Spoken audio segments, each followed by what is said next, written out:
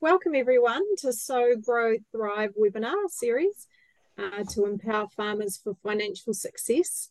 My name's Hannah Blakely. I am the Extension Manager for the Southern South Island, and I'm also very lucky to be farming sheep and beef down here with my husband Hamish and our 3 children. We're very privileged to be farming on our own. We went through farm succession about 3 years ago, so financially it's pretty tough for us just starting out. So I really get how it is for other farmers out there. A couple of more good years under the belt would have been great for us to set us up really well going forward.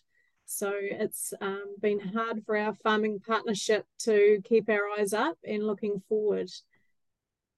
Last week, Hamish and I met with our accountant and bank manager for our annual catch-ups. I don't know how it ended up, but they were both in the same week. But it was actually really encouraging to hear some of the great choices that we'd made on farm and that we needed to be proud of, because I think when things get really tough, it's really easy to forget about those things.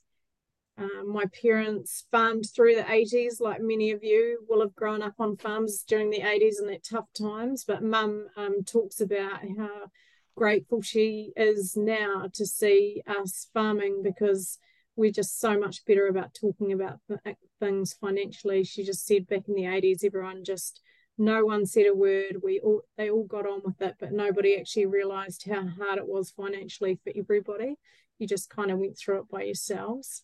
So we're so lucky that we're opening up, we're trusting each other, and we saw that with the panel last week about the power behind being really vulnerable. So it's my privilege tonight to host part 2 of this 6-part webinar series on behalf of the Beef and Lamb Extension team. It's been a great collaborative opportunity for our team and provides us with the opportunity to reach far and wide with support and encouragement for getting through. Across the 6 webinars, you'll hear from many wonderful farmers, accountants, bankers, and experts, providing you with insights and tools to grow and thrive. So it's time to sit back and enjoy from the kitchen table and the lazy boy chairs from Cape Reinga to the Bluff.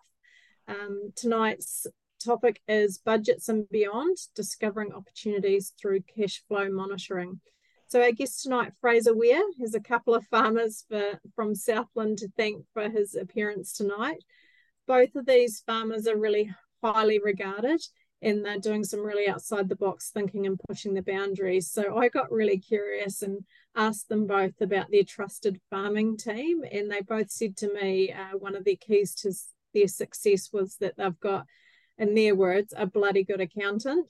Expensive, but so worth every cent. Cheap, it's always cheap, Hannah. But, I look at our accountant's bill and it's, on par. So I think it's worth every cent as well. And that's what they reiterated, though, that you're worth every cent. So, but coincidentally, they both have the same accountant, which is you, Frazer. So I just knew that you were the man for the job tonight. So Frazer specialises in providing financial consultancy, succession planning and accountancy services to clients, predominantly in the ag sector throughout the South Island. So Frazer began his career as a role manager for the Bank of New Zealand, and he advises several corporate farming ventures with multiple shareholders and acts for individual shareholders investing in these companies. Frazer has clients throughout the North, Mid and South Canterbury regions and services accounts in Otago and Southland. Frazer has also been a shareholder in a dairy farm equity partnership in Southland. So tonight, Frazer will give a presentation. During this presentation, please pop questions in the chat that you think of, because that's how we get the real value out of these evenings. Don't hold back. Alternatively, you can text them to me anonymously. So my cell phone number is 027 222 0702, and I'll pop that in the chat. And we'll have time for questions at the end of Frazer's session as well. So welcome to tonight's webinar. Frazer, nice to have you on. Thanks, Hannah. And guys, just to endorse what Hannah was saying, more than happy to answer any questions on the way through. So Hannah will monitor those. So if you do have any questions, just put them through in the chat and we'll go from there. So Olivia, do you want to go through to those slides I pulled together? So guys, instead of you just standing or sitting in your living rooms and listening to me talk on, I've just prepared 5 or 6 slides here. And my plan is to talk probably for the next 30 minutes to 35 minutes around the 5 or 6 key things I see that are really important for you to think about as we go through the next week period. Just a bit more of an introduction to myself, following up on what Hannah just said. So, yeah, I'm a specialist farm accountant. Yes, I'm an accountant, but as I got in the slides there, often our role is changing these days. I probably spend more time as a coach, a facilitator, and a mentor. The job that you guys do is hard, and the really rewarding part for the role for me is not so much the numbers, but it's helping farmers really grow the business. Bit more of my background. So I've been working in the sector for 25 years. First 5 years of that, as Hannah suggested, was working for a bank. Loved that, but saw some opportunities. So I went back to university and retrained. And for the last 20 years, have been building myself a client base of all farming clients. So I deal with very little else apart from farmers. And most of that is farming family businesses throughout the South Island. And it gives me a lot of pleasure doing that job, although, as you can see, I've lost my hair in the process. There's no doubt, guys, that we're coming off a peak. And one thing, I'm not sure if our government realises this, that the amount of tax take from the farming sector over the next 12 months is going to be pretty negligible to what it's been over the last 2 or 3 years. But you've always got to go back to that big picture. As an industry, we're still in a really, really good place. We produce really good products, and our main markets are still growing in population and wealth. But we do have these cycles we go through, and not only for sheep and beef, but for dairy, we are really heading into another one of those cycles. And so it's about just understanding what levers you have to pull to manage that. And so tonight I'm going to talk about 5 key things I think it's really important that you think about as you go through this process.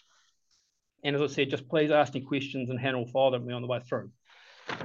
So the first key lesson for me, in red at the top of that slide, in my view, working on your business is more important than working in it.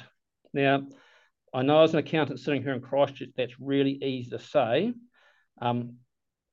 but it's really important for you and your partner that if you do get the chance that you get out of the weeds a wee bit. It's tempting, especially when you've got tight cash flows, to just put your head down and get on with it. But that stepping back and looking at the picture and the big picture is really important. One of the best ways I've seen farming business do this is to develop a team approach.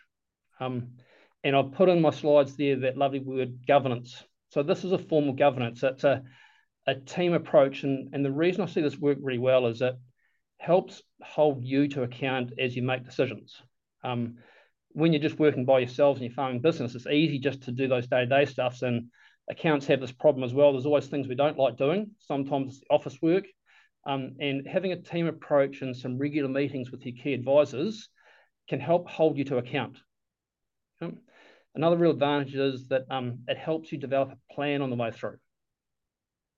Another really good thing I see about this teamwork approach is if you've got 2 or 3 people around a table, you'll discuss things from 2 or 3 perspectives. And I heard Hannah mention earlier that she had meetings last week with her accountant one day and her bank manager the next.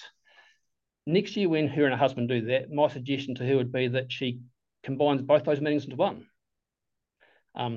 It'll save them it'll make one less trip to town, but also she and her husband will get real value out of hearing the discussions that happen between the accountant and the banker. And what that does is it facilitates a good decision-making process because you've heard about the same issue from 2 or 3 perspectives, and it'll help you make better decisions. This team approach is becoming quite common. So if I look at my client base, I've probably got 20 to 30 clients that I'm carrying out this sort of approach with now, where we're meeting regularly through the year with a group of people. Okay? I've done some reflecting on this, and I think one of the reasons this is becoming much more common is because running farming businesses is becoming really complex. There's an accountant in Christchurch who's been around for a long time that many of you would have heard of, Peter Alexander. When I started out accounting, he had a saying, which I think is still true: if you can afford to go farming, you can afford to retire. You have significant wealth tied up in your business, and over the last few years, a lot of farming businesses have grown significantly. You're not dealing with small numbers, and so the old days, in my view, of mum and dad, you and your partner discussing things casually around the kitchen table are becoming harder because you do have so many things you need to deal with. And this teaming approach, so that you've got 2 or 3 people with slightly different lenses on the same issue, can be a really good way to come up with some good discussions. Another area that this works really well is when you've got a number of stakeholders involved. And probably what I'm referring to there is family businesses where you've got two or sometimes 3 generations. Having that team approach, and I know you, for those who were on the call last week, you were talking and had Justine Kidd speaking. Justine does quite a bit of work in this area as well. And one thing that she says is that this works really well, but for farming family businesses, you need someone independent in those discussions because you are wearing so many hats. And having someone independent will help you think in the right hat in terms of focusing on the business and maybe not as mum and dad. Third point in this area is if you think about that team structure, the structure of the team is quite important. Okay? And 2 key things you need to think about is the skill sets that you need and diversity. Now, when I'm talking about diversity, I'm not talking about skin color or gender. I'm talking about diversity of thought. So one of the worst things you can do if you put a team around you is have too many of the same people. So, for example, 3 accountants on a board normally look at numbers and often don't get things done. Okay. Likewise, if you have 3 quite entrepreneurial people, sometimes decisions run away and the detail won't get dealt with. So the important thing is to have a balance and have different personality types and diversity. And what you'll get is you get much richer discussion and you'll look at things properly. One thing not to do is just to have a mate from down the road or people you get on with. The discussions seem really, really nice, but sometimes you don't get the action that you need out of them. 2 other key points on that. Having a chairman and facilitator is really important, with their key role making sure that the discussion sticks to the big picture stuff and doesn't get down into the weeds too much. Otherwise, you spend 3 hours talking about sheep breeds and feed cultivators, where these things should be more about the big picture. Where do you want to be in 2 years' time? What are the key things you need to do to get there? What are the risks in your business? And the final job for that chair is just to have a very short list of action points. These are key things that came out of the meeting that you need to action before the next meeting. So for those of you that aren't following a process like this, it's really well worth thinking about. And I reflect on 2 of my groups that are doing this. Interestingly, one from Southland that started this 15 years ago when the son came home. That process has continued all the way through, but it's evolved. I've been on that board a couple of times and offered a couple of times. The meetings have gone from 2 a year when things were just steady state to when they bought a new farm, we met 4 times a year. So there's no real fixed structure to this. You need to design it to what works for your business. I've got another family in North Canterbury who've been working for the last 3 years. They're very good at doing their own budgets, so I meet with them twice a year. Meet with them last week to look at last year and how it went, and sign off the budget for this year, and we'll catch up again in February. Interestingly, they're good at their own budgets, but they have to get off site. So they came into my office, spent 2 days in their office. I didn't see them, but it was just to get them off the farm, away from the detail, so they could look at that big picture of the plan for the next 12 months to 2 years. So sometimes that's their method of getting out of the weeds. They get off farm to do some of that stuff. So like guys, Hannah, if there's any questions come through about that anymore, or if you've got any questions at the end, just ask me. So first key platform, working on your business is more important than working in it, and getting that teamwork right. So if we move on to the next slide, please, Olivia. So Frazer, I'm just going to pipe in there. I just wondered, when you talk about the farming team that comes into your office in Christchurch and they're keeping out of the weeds, they're looking high level, what sort of things are they focusing on? What's the conversation? Obviously, there's always a session on finances. Okay? How's the business performing year to date against variance? Okay? There's always variances. That's just a fact of life. But what's caused those variances? Is it management? If it's a bigger business and they've got farm managers, is that manager actually performing? If he's not performing, what do we need to do to help him to get him performing? What are his weaknesses? Health and safety becomes a big one on the way through often, Hannah. Are your systems up to scratch? How are you actually using them? And what is that plan for the next 4 to 5 years? So things that are often quite hard to discuss around the kitchen table, but trying to keep that bigger picture and linking that back to what's happening on the farm now. Do they talk about goals as part of that journey? And that's the planning I'm talking about. That's the 4 to 5 year plan. And Yeah, nice. but Hannah, that's not saying goals aren't something you can just come up with in 5 minutes. And I've got one, although it is a dairy farming business, it took them about 3 or 4 years to get their goals right. Okay? And with the advisory board gently pushing back and saying, "You sure that's right?" And they go have another look at it and come back, and then they'd go and look at a project that was just outside their goals completely. Well, how does that project align when you told us at the last meeting these were your goals? They go, "Oh, that's a good point." They go and think about it again. So don't expect you can go and write your goals down in 5 minutes. If you're true to them, it actually takes quite a while. Yeah, And they interesting. evolve. So if I continue on and being an accountant, next banker, you wouldn't be surprised of this one, but for me, understanding your business finances is really, really important.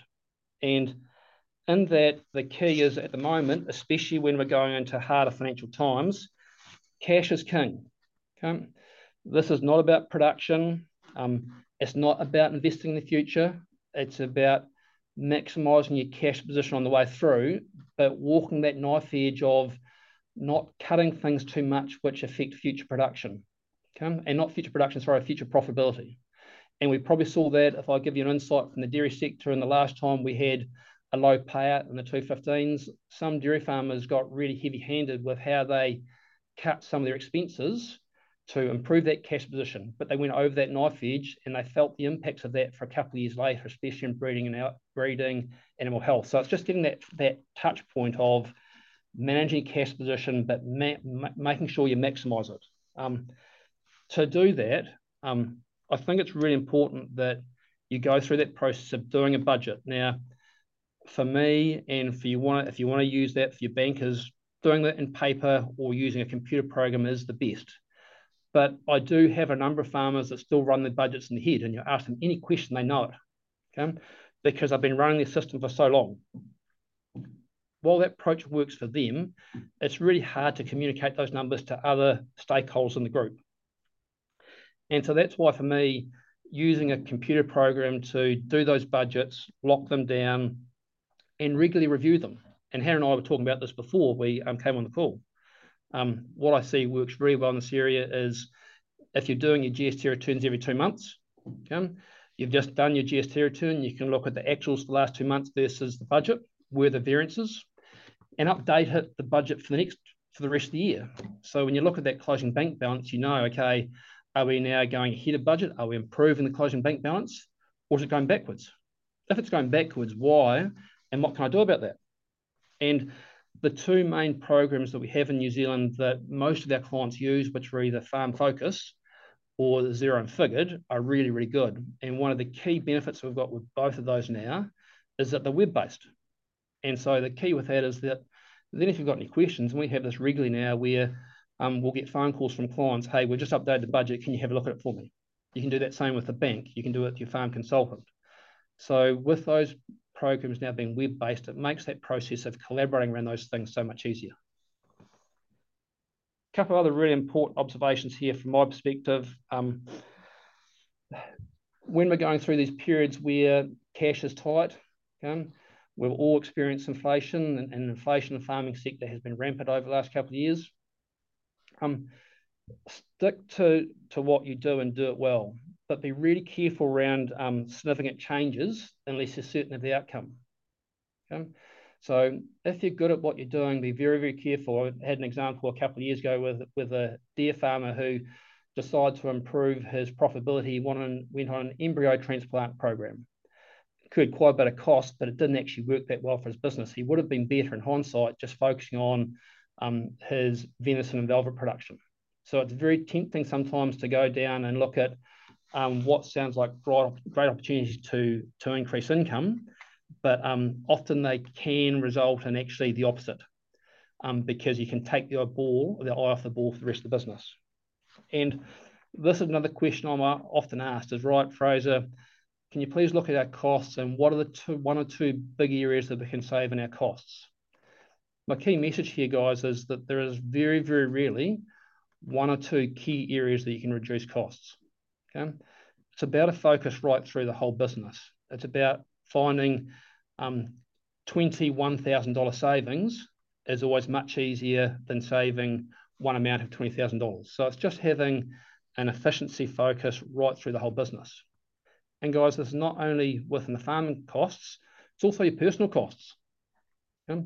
So stand back and look at what drawings you've got, what you had planned, and look at the total business cost as well. You might have your farm working costs under control, but if you're going to replace a vehicle during the year, you can blow that budget really, really quickly. And final thing on this stuff is, if numbers and finances aren't your strength, get help. Okay?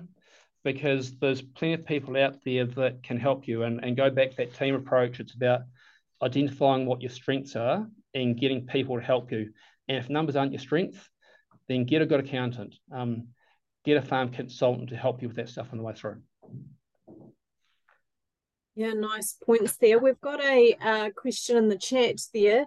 It says, Fraser, cash is king, but how do you identify where cutting costs impact on future performance? Are there red flags to watch for? Which is actually a question I was going to ask you as well, because it is that really key point there around where do you save? So I'll go back to the point I made, Hannah. It's making lots of small savings. If you're going in and saying, we're going to cut our third bill by a third and reduce it from, and just for argument's sake, from 100,000 down to 60,000, okay, that seems really good and it'll save you cash that year. But if your accountant's telling you that your third use per stock unit has been below average for the last few years and your ultimate P's are really low already, that's a real warning flag. So for me, it's about lots of small savings. It's just having that efficiency sign and telling your staff to do the same thing, so they're careful with vehicles, so they're not wrecking things and causing repairs and maintenance. But if you're looking at a big saving and thinking that we can reduce, and this is what some dairy farmers did in 2015, they went into breeding and cut it by half. And that's exactly what happened. It impacted on production and profitability in future years. But if you can find 50 lots of $1,000 throughout your business, there's 50 grand, it won't have the same impact. Yeah, that's interesting, isn't it? Those margins, those 1 or 2% margins. Patrick Crawshaw talked about that last week on the panel around just that taking that 1 or 2% here and there, but across your whole board, that really starts to add up. So, Fraser, just a further question. So looking at your top performing clients, what are they doing at the moment now in terms of cash flow? What decisions are they making? So the first thing they're doing, Hannah, is, and they're not only doing budgets for this 12-month period, they're doing budgets for next year as well. Okay? And the reason that's important is that the cash flow pain out of the reduced profitability at the moment isn't going to hit for the typical sheep and beef farmer until December next year. Okay? Because if you actually have unfortunate cash loss this year, it's when your overdraft peaks that you actually really feel the impact of that. And for most sheep and beef farms, that's in November, December, before most of the income starts coming through from lamb sales. So those really good operators are actually forecasting out not just for the next 12 months until June 2024, they're going through until June 2025. So they understand those longer term impacts, not only on this year, but next year as well. And then, as we talk about later on, then they're having proactive discussions with the bank now about what they need. And the banks are giving them the facilities they need so they can have comfort that they've got a business that's viable that can take them through. So they're not just thinking about the implications now; they're thinking about the long-term implications. Yeah, but they're like not. But they're not making wholesale changes. They're making sure that every blade of grass on the farm is being eaten and conserved. They're being really careful with vehicles so that they don't have big R&M bills, and just being really careful, but making sure they stick their knitting and do it really, really well. Yeah, interesting, isn't it? And an interesting point there you make about overdrafts as well. That's one of the conversations we had with the bank last week, because we always hit that peak overdraft exactly at that time of year. You've got to pay for your winter crops, but you don't have any lambs going to the works yet. And yeah, so the last couple of years we've had to extend our limit, and we're looking at doing that this year as well. So planning for that. So what advice do you have for farmers out there that do have those cash flow pinches? You know, what's good practice? What does that look like? Well, it's just exactly that. It's the planning for it going forward, okay, and having early discussions with the bank about it in terms of this is the picture for the next 18 months. Also thinking about what's happening to your stock levels, okay, for those guys that are growing a bit of crop, what actually is happening to our crop and feed on hand, because sometimes your cash position is deteriorating because you're holding extra stock. So it's understanding those underlying levers as well. Yeah, nice. Thanks, Frazer. So if we probably move on to my third key area, and this is another one that farmers don't like very much, okay, but it is important, and that's risk management. Okay. Now, one important thing here, guys, there's no template for risk management. You can't talk to your neighbour and say, well, that's his risk management program, so mine's going to be the same. And the key reason for that is because everyone's risk profile is quite different. And it's a question I ask a lot of my clients, especially when we're looking at things like fixed interest rates. I get my clients to answer a question on a scale of 1 to 10. How risk adverse are you? 1 being you're very risk adverse. Number 10, risk doesn't keep you awake at night.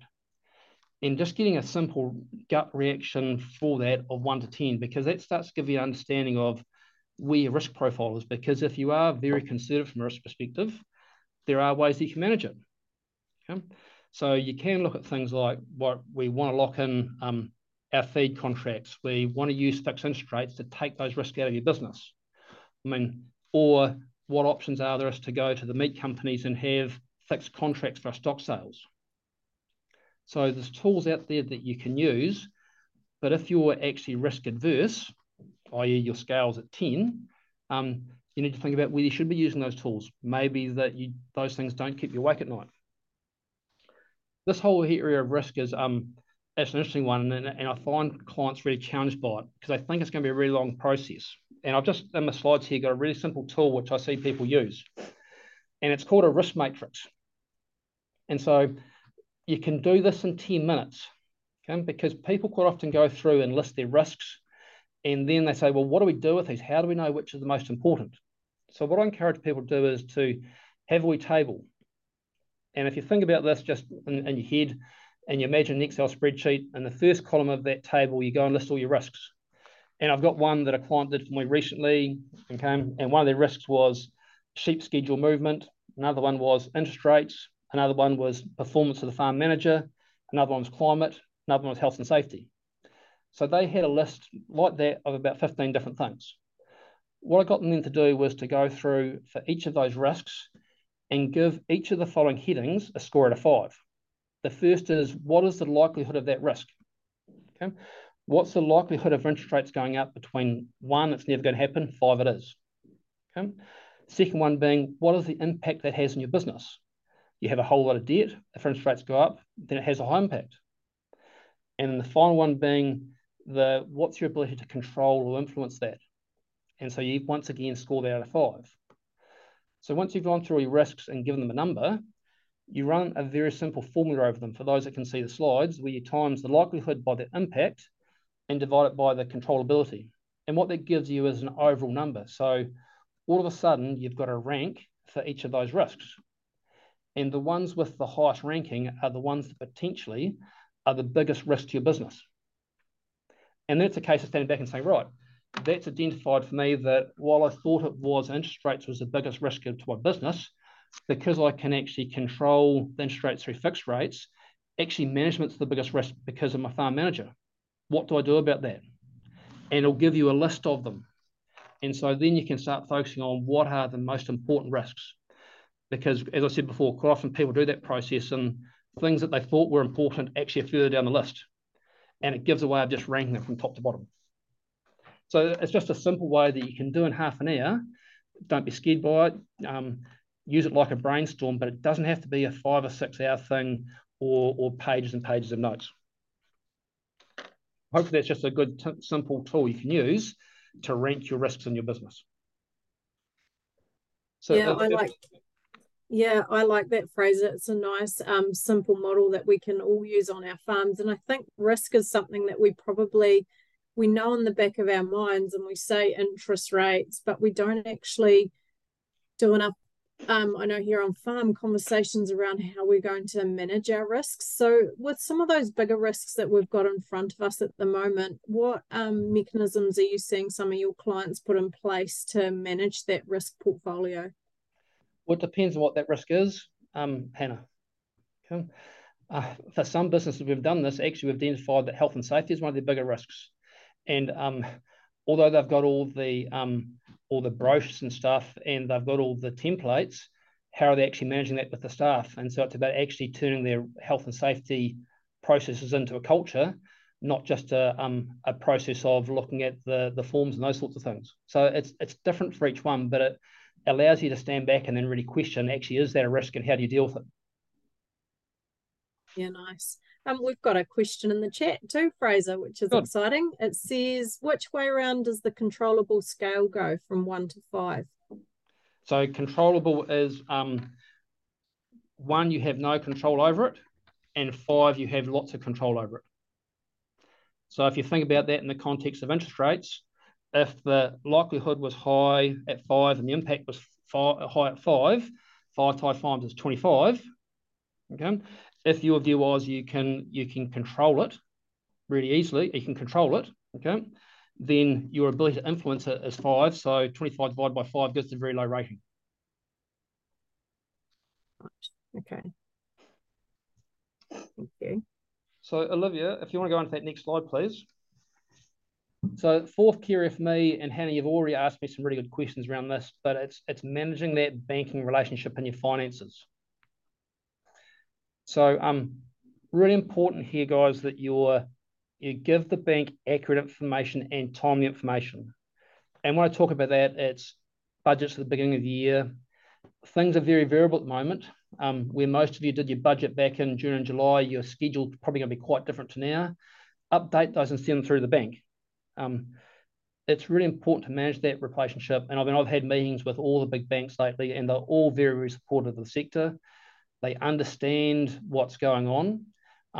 And for those that are being proactive and going and seeing them, I'm seeing all the banks looking at cash flows and saying, hey, no, there is no way when we look at your cash flow, we can see you're doing the best you can. You can't afford to pay principal next 12 months, so let's take the principal payments out of your budget. Because there's no point, the banks recognise this, of paying principal if you're not making a cash surplus, because all you're doing is taking it from term debt and pushing to overdraft and pushing your overdraft rates up. So I'm seeing the banks being very, very supportive around that. The key to it, though, is when you put your numbers in front of the bank, be conservative and then make sure you hit them. And one of the things the bank really like to see, and we talked about those reforecasts, is the variance reports. And I touched on this earlier, when you do your GST every 2 months, in Farm Focus or in Figured, have a look at your variance reports and look at your key areas of expenses.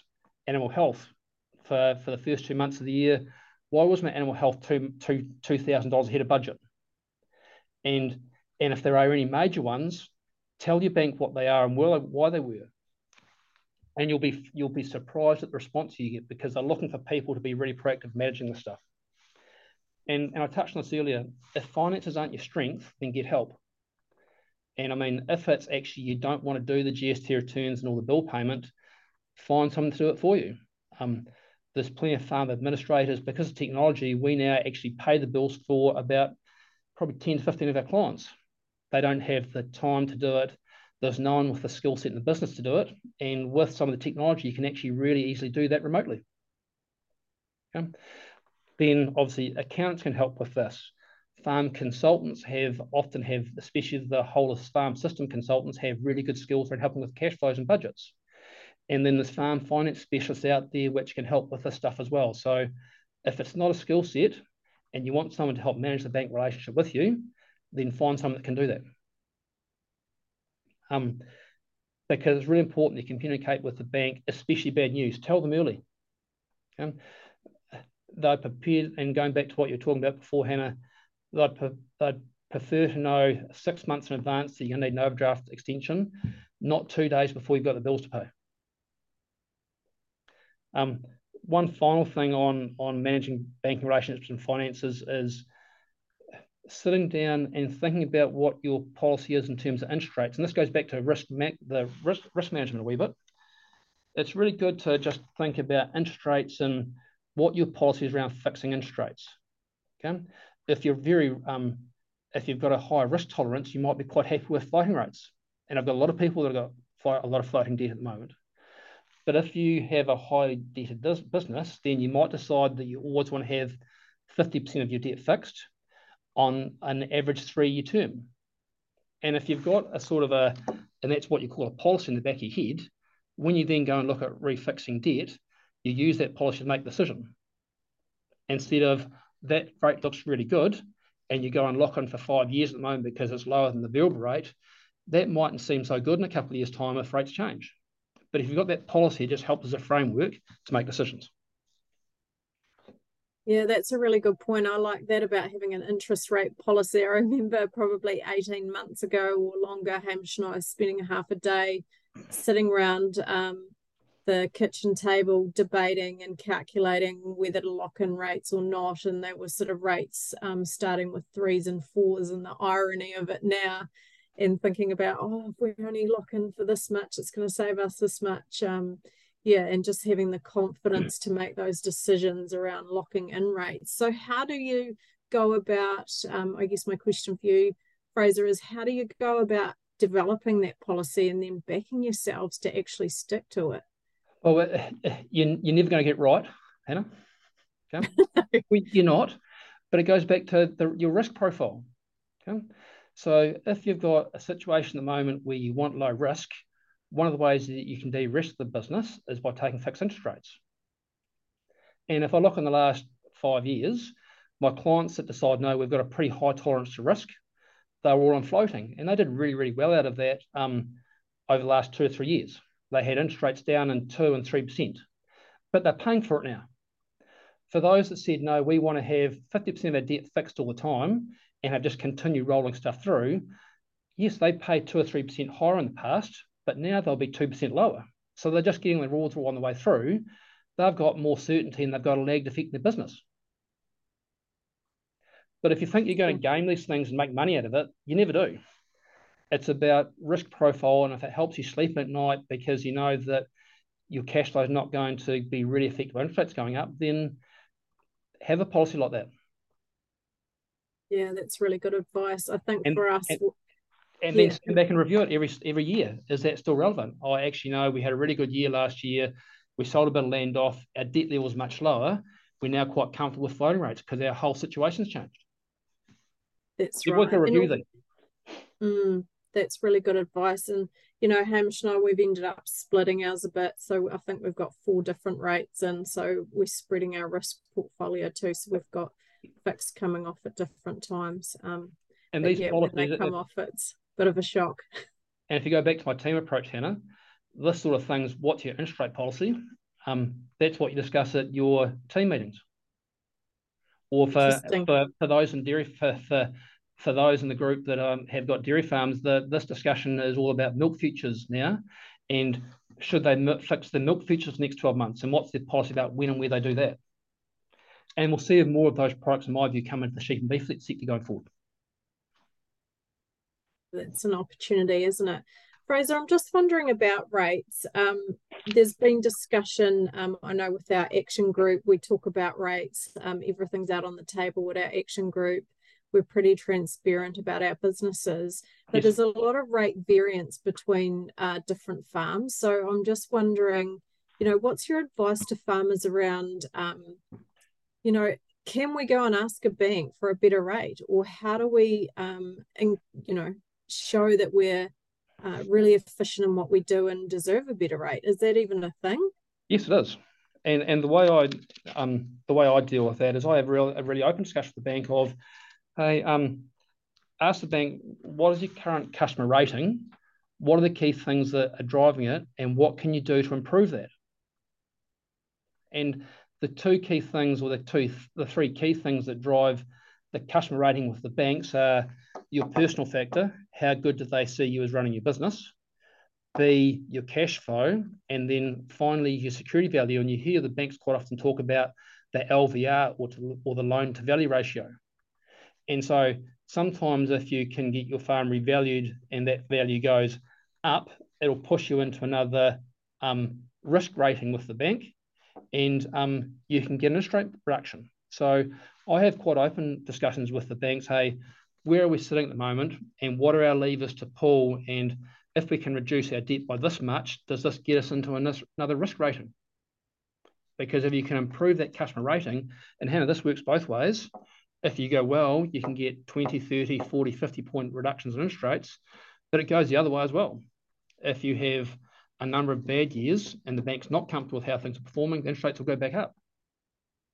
So it's really hard to compare rates around a table between things like a farm discussion group, because of some of those things, of all clients will have a slightly different risk rating in their business.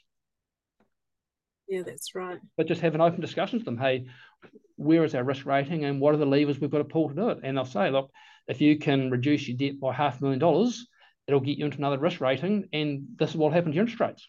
And then you can make a decision, well, are we better to put that cash into debt reduction, or to buy another farm, or replace some vehicles? Yeah, interesting. We've got a couple of questions have popped into the chat, which is great to see. So the first one is, Frazer, there's another advantage with a clear interest policy helps set that cost for you in your budget, so you can move on to look at other areas in your business to control spending. Correct. Yep, I agree. So that's the advantage of having a clear policy and having a fair chunk of your interest on fixed interest rates, is you don't have that uncertainty around interest rates changing. Okay. So definitely agree completely. Yeah, nice. The second one is, what are your thoughts on using bank advisors, e.g. NZAB, for dealing with banks? In the right situation, they're a good tool. Okay. If dealing with banks are not your thing, and you don't have other advisors around you with the skill set to do them, then groups like NZAB can do a really, really good job. But you've got to stand back and say, are they the right thing for where we are in our business? Yeah, interesting. Frazer, I've just got one other quick question around banks. When they turn up at the farm to have your catch up, what are the basic must-haves? Like, what are the must-dos that you need to be doing with your bank to impress them? Comes down to what level of debt you've got, Hannah. For me, and this is not to think, this is just for your business, it's to have a cash flow forecast for the year, and more importantly, a revised cash flow forecast. I probably do still see too many clients that will do the budget at the beginning of the year. And so if the bank turns up in August, that's still really relevant. But if you're in December when they're coming out, not just having a forecast which has got the actuals for the first 6 months and the original budget for the last 6. I think going to that next step and saying, hey, actually the schedule's gone up or down, and changing the last few lamb sales, so you've got a true forecast of what the actual end of year result's going to be. Because then you can have an honest discussion with the bank about, well, how much debt can we repay during the year, or what's the best opportunity with that cash? Is it debt repayment or investing this year over here? So it's having up-to-date information from when they turn up. And if there have been variances on the way through, hey, yes, our fertiliser bill is 30 grand over budget. That's because costs went up, or the FERT rep said that if we lifted the Olsen piece in this block from 20 to 30, this would be the return, so we did it. Yeah, just having that, being able to give them proactive information, and then they can look at those and say, right, based on that, that's a true budget. We know what overdraft facilities Hannah and her husband need for the next 12 months. Because remember, all the banks these days also often have facility fees now in place for having your overdraft. And if you've got an accurate cash flow and they can reduce your limit by $100,000, that'll reduce some of those facilities fees for you. Yeah, having that full transparency, isn't it? No surprises. Yep. Right. So one final slide here for me, and Hannah, it was the question that you asked me at the outset of this. And I stood back and said, what are the key things from my top clients? What are my top clients doing at the moment? And really, this is a summary of the stuff we've talked about for the last half an hour. Firstly, those good operators have a good team around them and they communicate well. They have a plan, they carry it, and then they review it. So if they have a plan, they get the end of the year and say, well, yeah, we had the plan on doing this. Did that work well or not? No, we didn't put enough fertilizer on. We didn't sell those stock at the right time, and then change their plan for the following year as a result of that. So they're always reviewing the decisions they made. They understand the areas that they can control and focus on those. And another one which I think is important is they don't tend to chase markets. They do what they're good at and have a system that suits a farm. And when I look at my really top operators, they tend to have a farming system that suits the natural attributes of the farm. They therefore get really good production at low cost structure. If you try to force a farming system onto a farm that doesn't naturally suit it, if you're a good operator, you can get the same level of production, but sometimes the cost will be higher because you're having to bring more feed in, more food. It's about, for me, instead of chasing markets, it's about what system suits that farm. And another really important one is keeping your farming system simple. One of my Southern clients, the one I referred to at the beginning, who have had an advisory board around for 15 years, he has a knack of starting with a simple system and making it complicated. And twice now, we have stopped and said, no, hang on, let's go back to the basics. And we've actually taken some of that complexity out. And then he started again. But the top operators do tend to have simple systems, but they just do it really, really well. And the final one here is the top operators make early decisions. You're coming up to a drought, they tend to be the ones that make the early decisions to sell their trading stock early, and they make those decisions early. The worst thing you can do is not make the decision and hold on and on and on, and then you end up making a forced decision at the wrong time at the end. And the final one for me that's really, really important is this whole concept of balance. My good operators get that balance between family and time off. They work on the business and balance that with working in it. And I know the ones I've got to be worried about, because the ones that stop calling me because they've gone back to working in the business all the time, and we've got to drag them back out of the weeds to get that balance of family time along with working on the business. Those last two are probably the most important for me in terms of what those good operators do. But that's enough from me, Hannah. That's everything. But my key messages there are obviously risk management, understand your banking, work on your business, not in it, and understand your cash flows run really well. Yeah, thanks, Fraser. That's really a really interesting point you made there around the decision making. We're going into what's predicted for the majority of the country to be a dry period. And I sort of remember a time not long after Hamish and I had taken over the farm, leasing it at probably 5 or 6 years ago. And we'd really got ourselves in in a not great space in the feed position, and we sort of got a farm consultant in to help us, and we sort of sat around the table and made probably 6 or 8 really big decisions that day. And afterwards, we never looked back at those decisions. We never regretted them. We just made them and moved forward.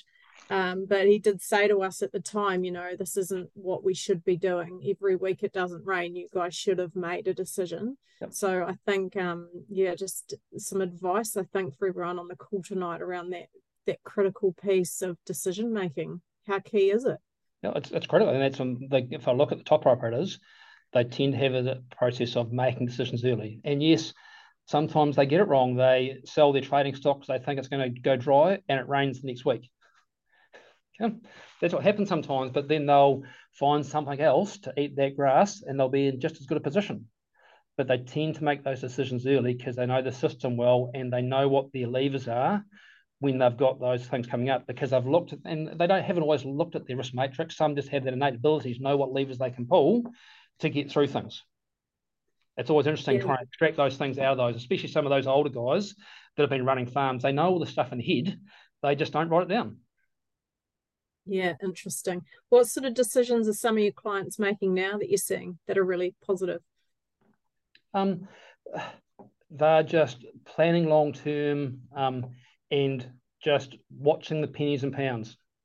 I'm not seeing anyone making any rash decisions. They're just keeping farming systems simple and minimising costs right across their business, because the long-term outlook is still good. We've just got to continue managing these challenges we have at the moment. Yeah, interesting. We've got a few more questions in the chat, so we'll go through them. The first one is bank sustainability loans, pros and cons, any hooks to watch for? No, I think they're a really good product that's in all the banks have got different variances out there, especially this stuff's just going to become norm. So while the banks are offering interest rate margin reductions on this stuff at the moment, my view is that in between 5 and 10 years, you just won't get a loan unless you're doing this stuff. And so with some of the products that are out there, if you're already using things like FEP Plus and those things, actually you're actually doing a whole lot of the stuff that's needed already. One of the banks has got one which will give you an interest rate reduction right across all your debt. Others are specific loans. So for me, I think it's a good thing to use at the moment and get some benefits while it's there, because this stuff is just going to be norm in 5 to 10 years' time. Yeah, I agree. The next question is going interest only likely to increase your risk rating? Going interest only for the next 1 to 2 years is unlikely to increase your risk rating significantly. That's the key message I'm getting from the banks when I've asked that exact question. Okay? If, however, you go interest only and then you make some poor decisions or some unplanned decisions which cause a significant cash loss, if you have those cash losses for 2 or 3 years, that's when they'll start impeding on your risk rating. But if you've got the farm running as well as you can and it's due to price and things outside your control, no, it's very unlikely. It's when you get the cumulative effect of 2 or 3 years of losses coming through that it really starts impacting on those credit ratings within the banks. Okay, interesting feedback.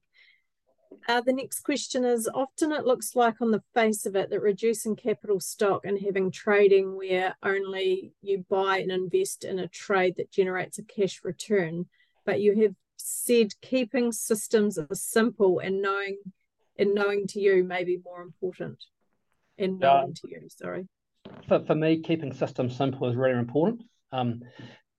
Then it's about saying what system suits your farming and understanding the capital costs. So, for example, should you be running sheep and beef or dairy grazers?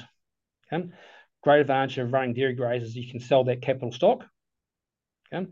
So you can then redeploy that capital in other places. It might be to buy another farm. But you've got to understand that cash flow coming through from the sale of that capital stock is not income, it is capital. So if you go and use it on an overseas trip, is that the best use of that capital on the way through? If you move from capital stock to stock trading, and there are various companies out there with facilities to fund stock, the key question to ask is, what's the underlying finance rate they're charging you for providing you those stock? Okay? Because they will be able to quote that to you, and sometimes you'll be surprised about what those finance rates they are. So yes, they will say that they'll provide the stock, you grow them and sell them, and you'll get this at the end on the way through, but what is the underlying finance rate? So you can compare the cost of financing through those facilities to the bank or to using your own capital. So it's just asking open questions and understanding the relative cost between those different ways of providing stock onto your farm, which is either grazing, another party providing the finance, or you funding it yourself. Yeah, interesting. The next question, Fraser, is what are some of the computer programs for budgets that you can recommend? I could almost talk to this one too. So the two best programs that are most commonly used in New Zealand are Farm Focus. And Farm Focus is the old cash manager, which has been around for a long time, run and set up by Brian Eccles, and then Xero and Figured. And both are as good as each other on the way through. It's about what suits you. If you want something that's focused on cash management and those sorts of things, Farm Focus is very good. With Xero and Figure, you've got to use two programs, but you can then actually do financial statements, and you'll see a lot of accountants using Xero, and what it means actually is that when our clients use it, then actually we're preparing our financial statements from the same program, but they are both as good as each other. The key is that you use one of them. They're both web-based. Accountants can look at them with you. You can so it's about what is your accountant using and suggest you use. What is your farm consultant like? if you're using a farm consultant, but you can't go wrong with either of those two from a farming perspective in New Zealand. Yeah, I agree. And the simplicity of using them as well. We use Farm Focus on Farm, and Yep. it's just gold for us. I think and you don't have to, like, I don't want people to feel like you have to be an expert. I knew absolutely nothing when I inherited the farm books, and they were in the state of, they were still being done. The GST was still being calculated in an exercise book. So we took it all digital, and I felt pretty confident within, 6 to 12 months of what we were doing. And it just does it all for you, and you just have so much more control. And I can't encourage people enough to, as well as doing your GST and your coding, but to also utilize the stock reconciliation software on it as well, because I know it's always a good heated discussion at the end of the year, and at our place, adding up stock numbers and being a wee bit creative, but definitely being able to monitor that as well, and entering that data when you're doing the sales and purchases is really important. I mean, Hannah, the thing from what we find is that there are farm administrators and accountants can do your GST and pay all your bills for you.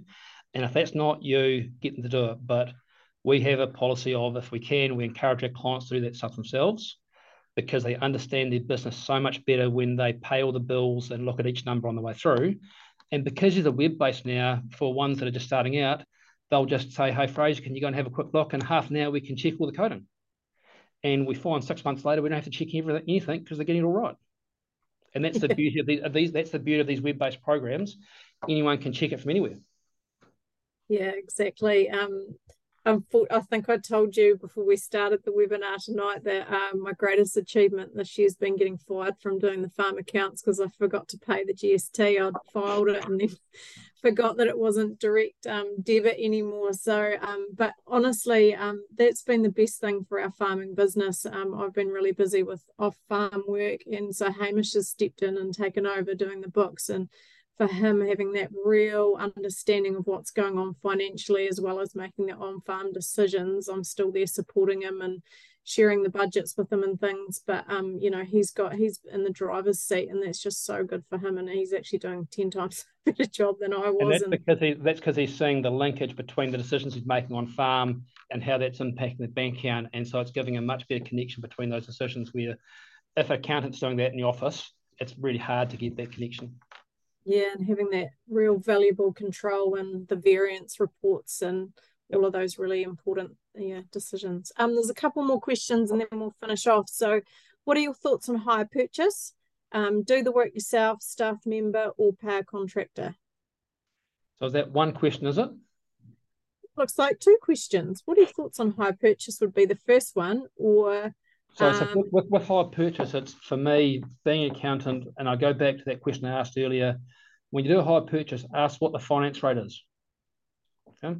Because the finance rate is telling you what the cost of funding is. And then you can go to your bank and say, well, if you fund it through your term loan or overdraft, how is that compared to the finance rate? Now, if you look at the machinery dealers at the moment, you'll notice as you drive past most machinery yards, there's a lot of gear sitting in yards. And so what they've started doing is they're actually providing some very, very good hire purchase deals, where you can go to one of the major tractor companies now and fund gear at quite low interest rates, much below the term debt rates. In that case, in my view, hire purchase is great because the funding cost is less than the bank cost. Jump into it. If you don't have access to bank funding and hire purchase is a bit more expensive, but it lets you buy that piece of kit, go for it. The one thing you have to be careful between is hire purchase and leases. With a hire purchase, you own the gear, and then you pay the hire purchase off, and then you have the bit of gear at the end. And if you look after it, you can run it for 10 years. Compared to leases, often at the end of a 3-year lease, you give the piece of kit back and get a new piece of kit. Okay? And so you've got to decide whether you want to continue trading that piece of gear every 3 years on the way through under a lease. And if you're hard on it, you might want to.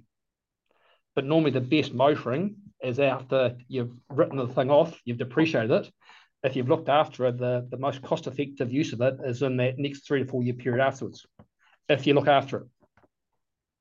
For some people, that's why leasing works well, because they just get a new vehicle every time. Yeah, but it's that finance rate. What is the finance rate to compare that to your other funding options is the key question. Yeah, good advice. And the final one, would you recommend a farm management software for assisting in management decisions on farm?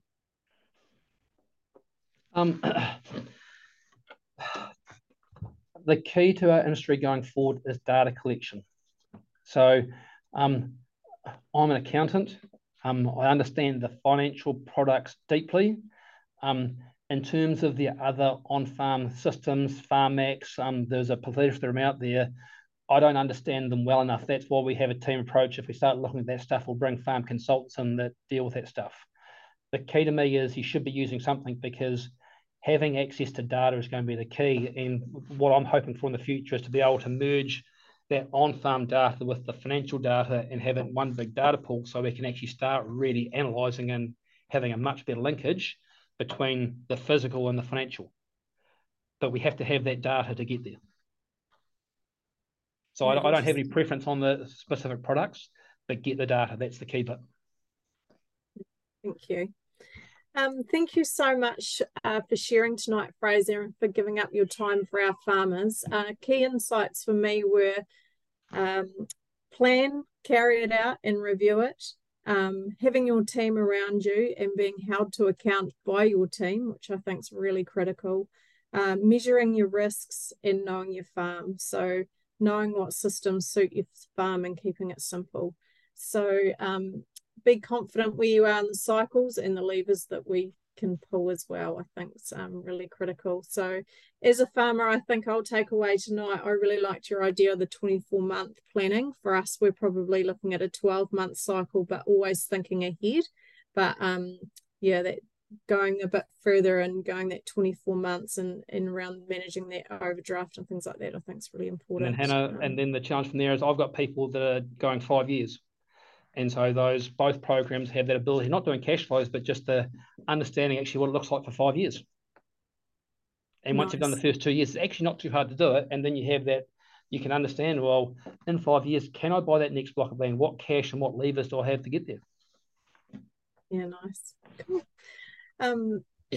So I'm going to take that as my action tonight. I encourage everyone at home there to have one thing that they're going to take away and put into action as well, because I think if we try and take 10 things away and put them in practice, it makes it really hard. But if we just take one really key thing tonight, cement that in our heads and try and make that change, that's really important. So but there's also that piece around talking as a farming team's critical.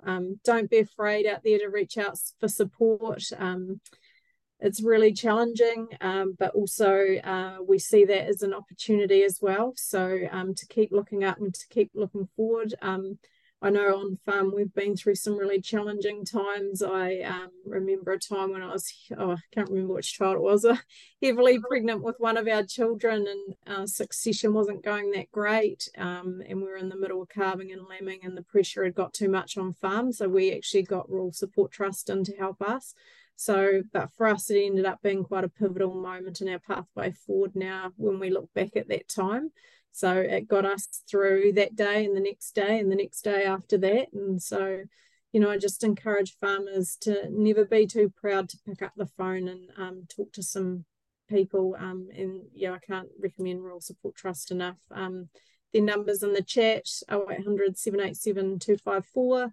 So yeah, if you've got any further questions in the audience, reach out to your extension managers. You've all got my number now in the chat. You can track my email down off the website and send me a question as well if you've got any questions. More than happy to talk to people. Yeah, thanks, Frazer. We look forward to seeing you all back here next Monday for webinar 3. Looking forward. So why are we in a recession and how to picture the future is the topic for next week. Our guest is accountant Luke Kemes. He's very entertaining and he'll have you really thinking outside the box. Before you go tonight, please take the time to fill in the poll. We really appreciate your feedback. Olivia's popped it in the chat and I can see some people already filling it in there. Thanks again for joining the Beef and Lamb team for our series Sow, Grow and Thrive, a webinar series to empower farmers for financial success. And thanks to Frazer. Good night, everybody.